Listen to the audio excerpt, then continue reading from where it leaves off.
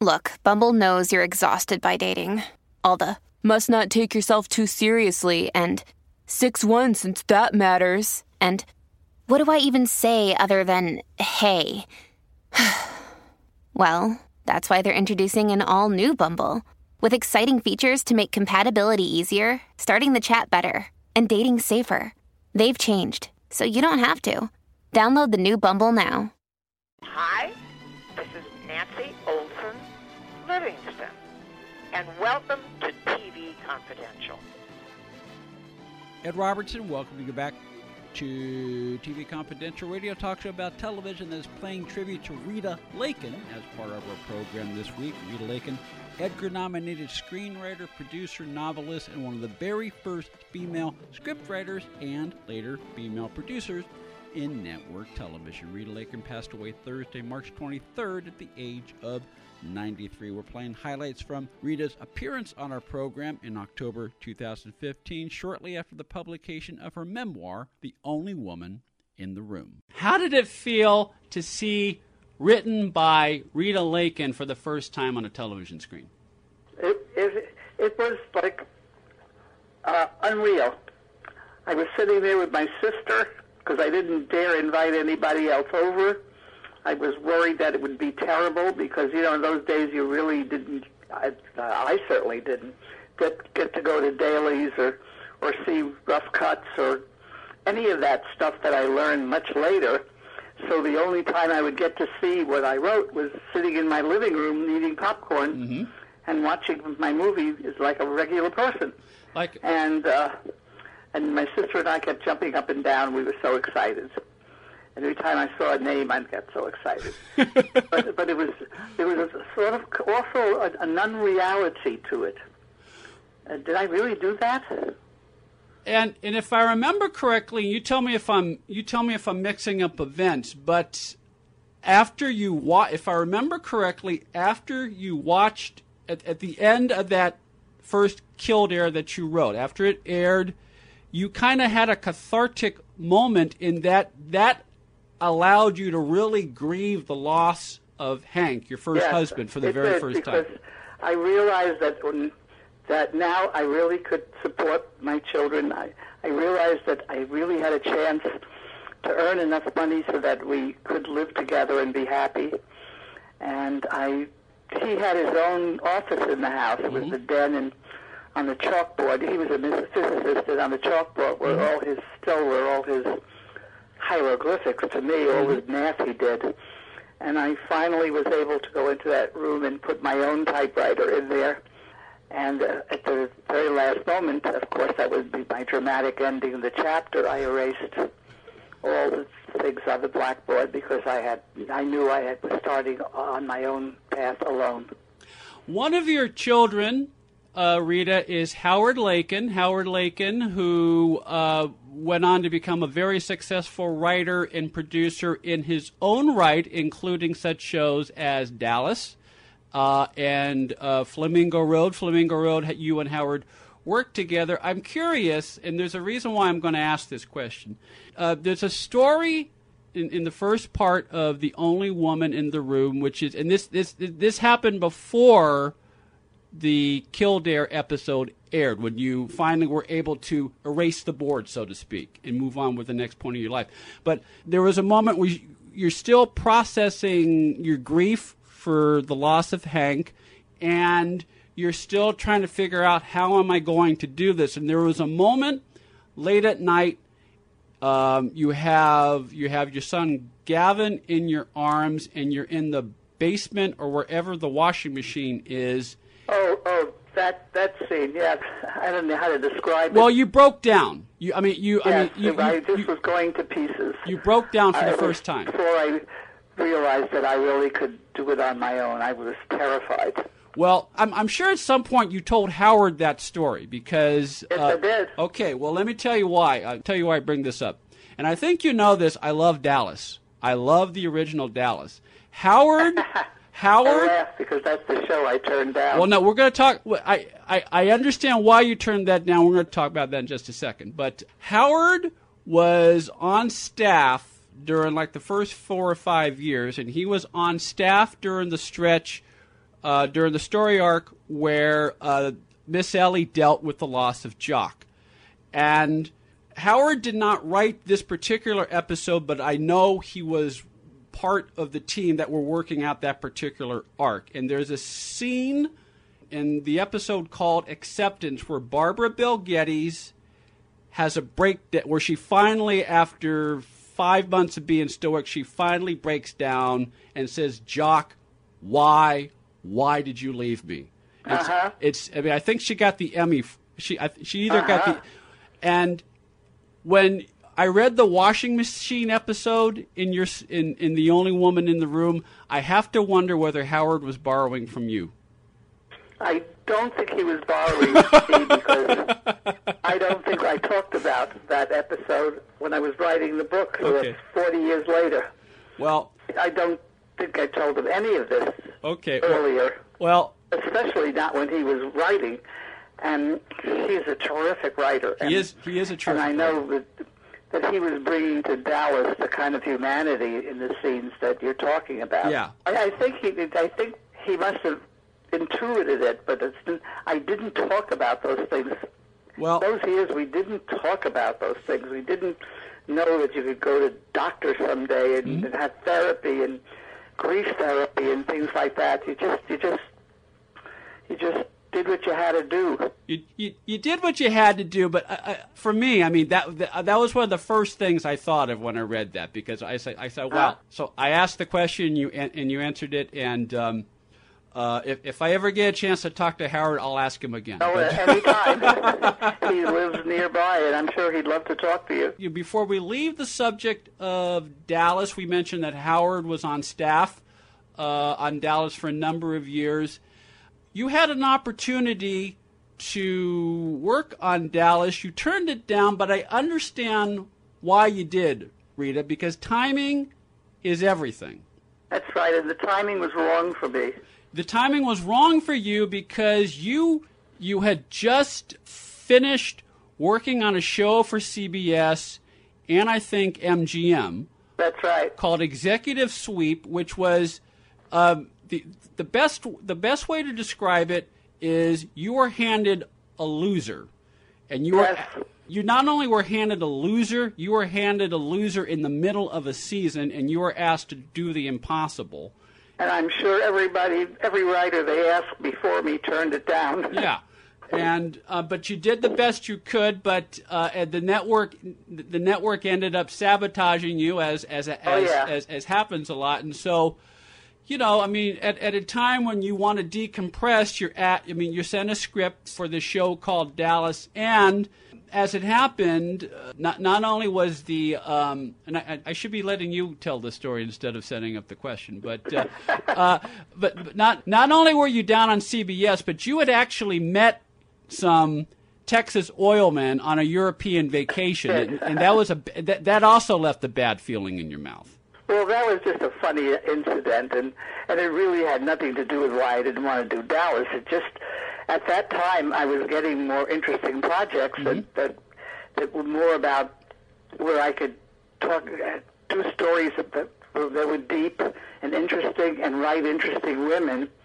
And the challenge for doing the show that I took on, Executive Suite, I just had a feeling I really could fix it because it was all about business in the boardroom, and it was really, I mean, the people who were on the show before were terrific. They were terrific writers. They really did a great job, but the emphasis was wrong. Yeah. And I wanted to get to the people, and I think I really solved it. I think I turned it into a really good show, but CBS, in their own political games, whatever was going on with them, they didn't bother. They never gave me a chance to even put them on the air. Yeah, well, because they put you up against the Rockford Files. Speaking of James and then Garner. Monday Night Football, and Yeah. they just kept, and then against Dallas, which was then a success later on, when Dallas was succeeding. But for me, Dallas, it didn't interest me. It was not what I was looking for. I was looking for shows about feelings and this seemed to be about another business, the oil business, and it didn't speak to me. And of course, it was ironic that years later my son worked on it for a long time, and also my brother-in-law, Artie Lewis, That's right. worked on it, and but it wasn't for me. Well, it wasn't for you, but look, I mean, we all make decisions, and we hope they're the right decisions, and we hope they turn out well for us, and sometimes they do. I forgot how many years, was it on, 12 years or something? I gave up a show that went on for 12 years. Yeah, but at the same time, Show that never got on the air. A show that never got on the air, but at the same time, you continued to do made-for-TV movies, which were still very popular in the 70s and the early 1980s. Yeah, I got in. I got in on that, again, luck, the right time. Aaron Spelling was my boss on Mod Squad, and he was doing one of the first movies for TV, and he called me to do one. I mean, my God, that's a great break. This goes back to you doing your job as the writer. You know, after you explain the whole executive suite debacle, and then the next page you talk about why you turned down Dallas. My heart sank, Rita. it's like I said, oh God. By then it was no longer about money. Early on, I had to worry about money, but by then I was earning a nice living. Exactly. And I was feeling my way into doing the kind of show that I really believed in and had a feeling for. And I didn't see that there was anything in Dallas that would interest me. But this was just not for me. You're listening to a conversation with Rita Lakin that originally aired in October 2015. Rita Lakin, creator of The Rookies and the author of The Only Woman in the Room, a memoir of Rita's 25 years in network television. Rita Lakin passed away Thursday, March 23rd at the age of 93. Stay with us, folks. We'll be right back. My favorite line of the book. Yeah, I'm waiting eagerly. We're talking about Aaron Spelling. Oh, yeah, okay. He hated upsetting people and tended to promise to give whatever one demanded with no intention of keeping his word. But you don't say this with any bitterness. I mean, you just say... No, that was just Aaron. That's who he was. Yep. I mean, you just got to learn what people were like and then not be so surprised when they do exactly what they always do. Yeah, and again, I mean, we may not learn that when we're 31. We may not learn that when it takes a long time. It does. But that's just part of the battle scars of being a human being and making your way in whatever one does for a living. But you have a very interesting relationship with Aaron in that even though Aaron would say one thing and do another, you learn so many things about Aaron. He comes across, some people come across better than others. Aaron comes across pretty well in this book.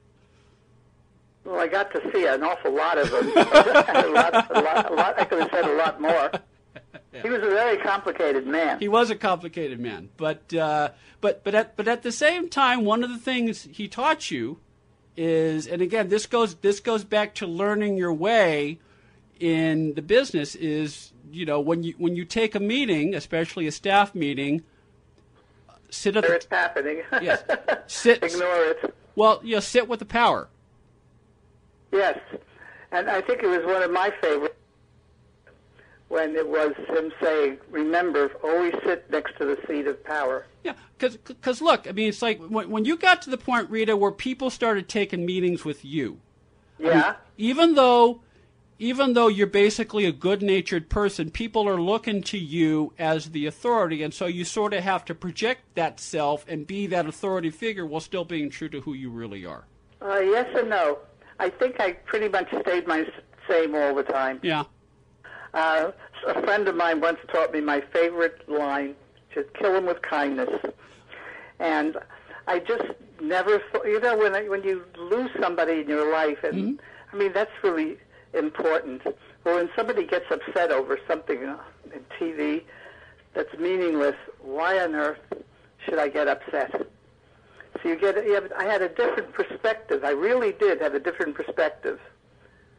And those things didn't bother me. Well, because you had I did get some things that were done to me that were really not kind, but but I didn't overstress them. You didn't overstress them, and if you read The Only Woman in the Room, folks, you'll understand that when you enter an industry such as television, having lost, the love of your life at age 31 and having to raise, 3 kids and figure out a way to make it work without any marketable skills at the time, by the way. I don't know if we mentioned that. No kidding. I mean, you can't feel sorry for yourself. You have to bear down and figure out a way to do it.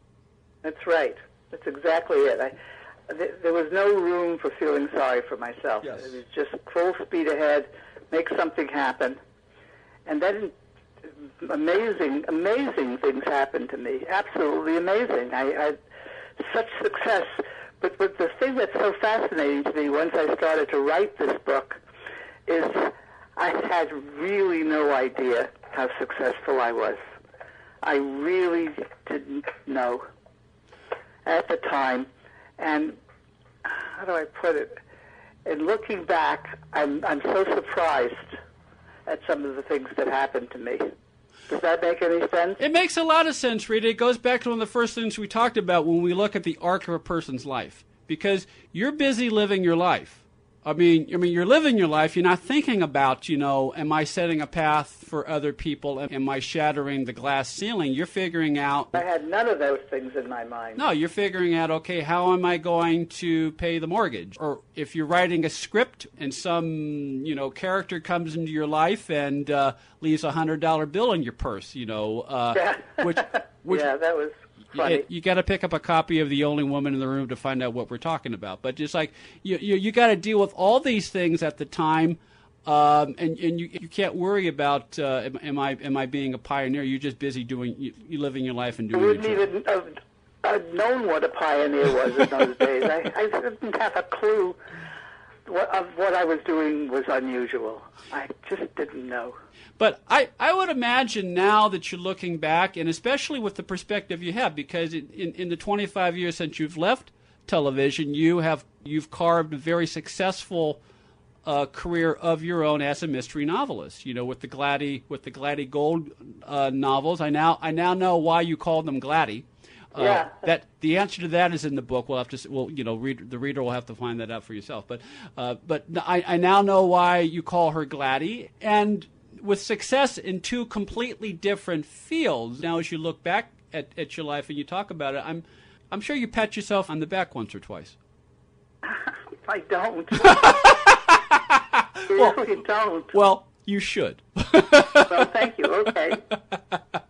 I'll try to do that. Edgar-nominated screenwriter, producer, and novelist Rita Lakin from a conversation that originally aired in October 2015. Rita Lakin passed away Thursday, March 23rd at the age of 93. Rita Lakin visited our program several times for the past 14 years. We'll play highlights from one of Rita's other visits to our program in our second hour. Hope you stay tuned for that. In the meantime, we'll take a quick time out. Then Greg Ehrbar will join us for a DVD report next on TV Confidential.